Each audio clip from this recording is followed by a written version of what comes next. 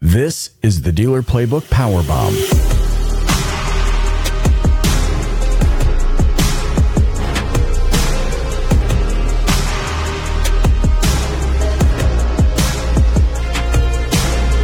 Where are things currently in our dealership landscape as far as needs of leadership, and what's your take on what we should be focusing on in this industry as far as leadership is concerned?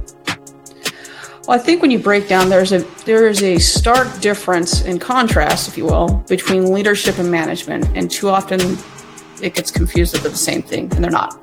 And right. So if you're looking in a dealership world, it's, oh, little Billy or little Susie over here is selling 100 cars. So that must mean that he or she needs to be promoted to manager. No, that's not how it works, because most likely little Billy or little Susie has been trained to say, you be a killer, you win at all costs. Right. Does that make a good leader or a good manager? Not necessarily, because that means that they've most likely focused on me, which doesn't make a good leader or manager. Then there's a difference is someone can be a great leader, does that make a good manager? Because can they actually manage people? Because they go hand in hand, but they're not the same thing. So if you take that outside, you have your own company, for instance. Sometimes you find that people will say, well, not say, they just, they get to the top, or they think they're at the top and they're like pounding their chest. Well, what happens then?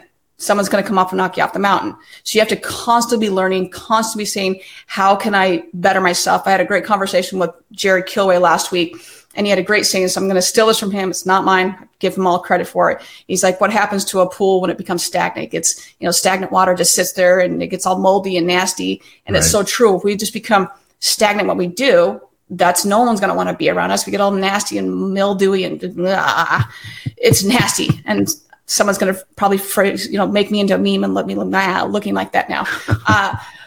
But it's so true. I'm going to turn you into the meme. No, I'm kidding. You haven't made it until you become a meme. So there you go. But it's so true is that you've got to keep learning. You've got to keep growing, keep asking questions, keep raising your hand and saying, how can I improve myself? And I think when you look inwardly and say, how can we do that? And then getting to the problem is removing that ego. And I think that too often is that it's, well, that can't happen to me, or it's got to be you.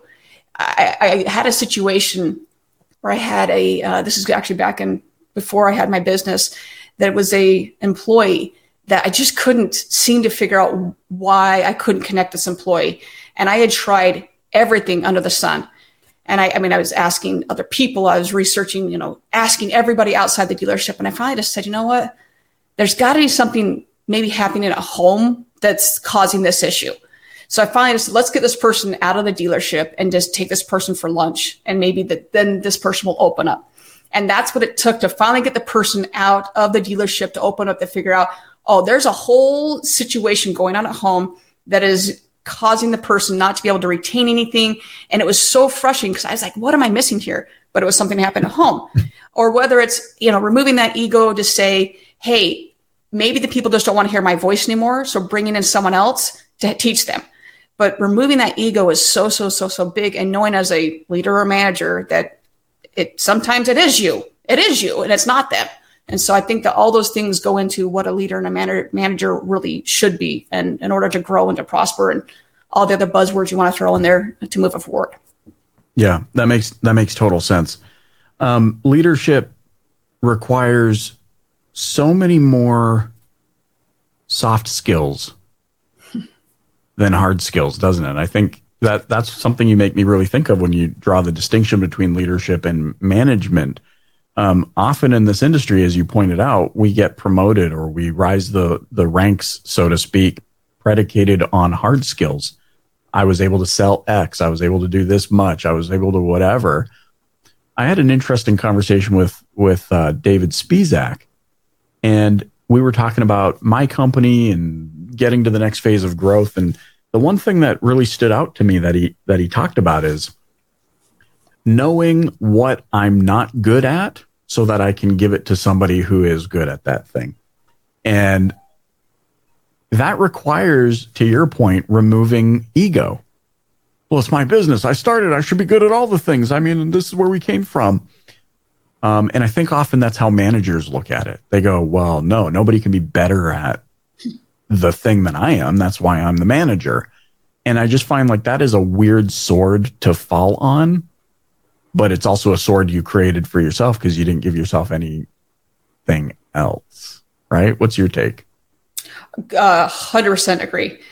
Two, like you just said, is that one of the best things you can do as a manager, as an owner, or even as a salesperson, it doesn't matter what type of employee you are, surround yourself with people a hell of a lot smarter than you. I cannot stress that enough. And yet some people, to your point, will just say, nope, I can't hire anybody that's smart. They've got to be this level and below. Why would you do that? That makes absolutely no sense to me at all. Because when I hire someone that's smarter than me, man, that makes me look so much smarter than I really am. That's right. Exactly what I would want. I want someone that's going to bring me up, because when that person succeeds, I succeed. And when this person over here succeeds, man, we all succeed.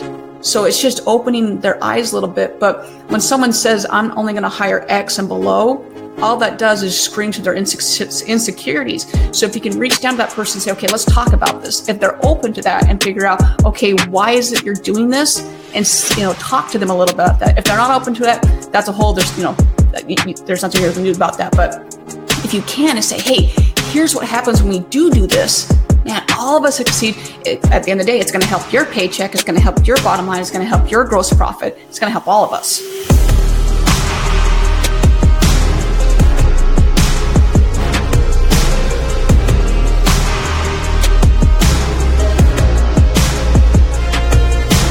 I'm Michael Cirillo, and you've been listening to the Dealer Playbook Podcast. If you haven't yet, please click the subscribe button wherever you're listening right now.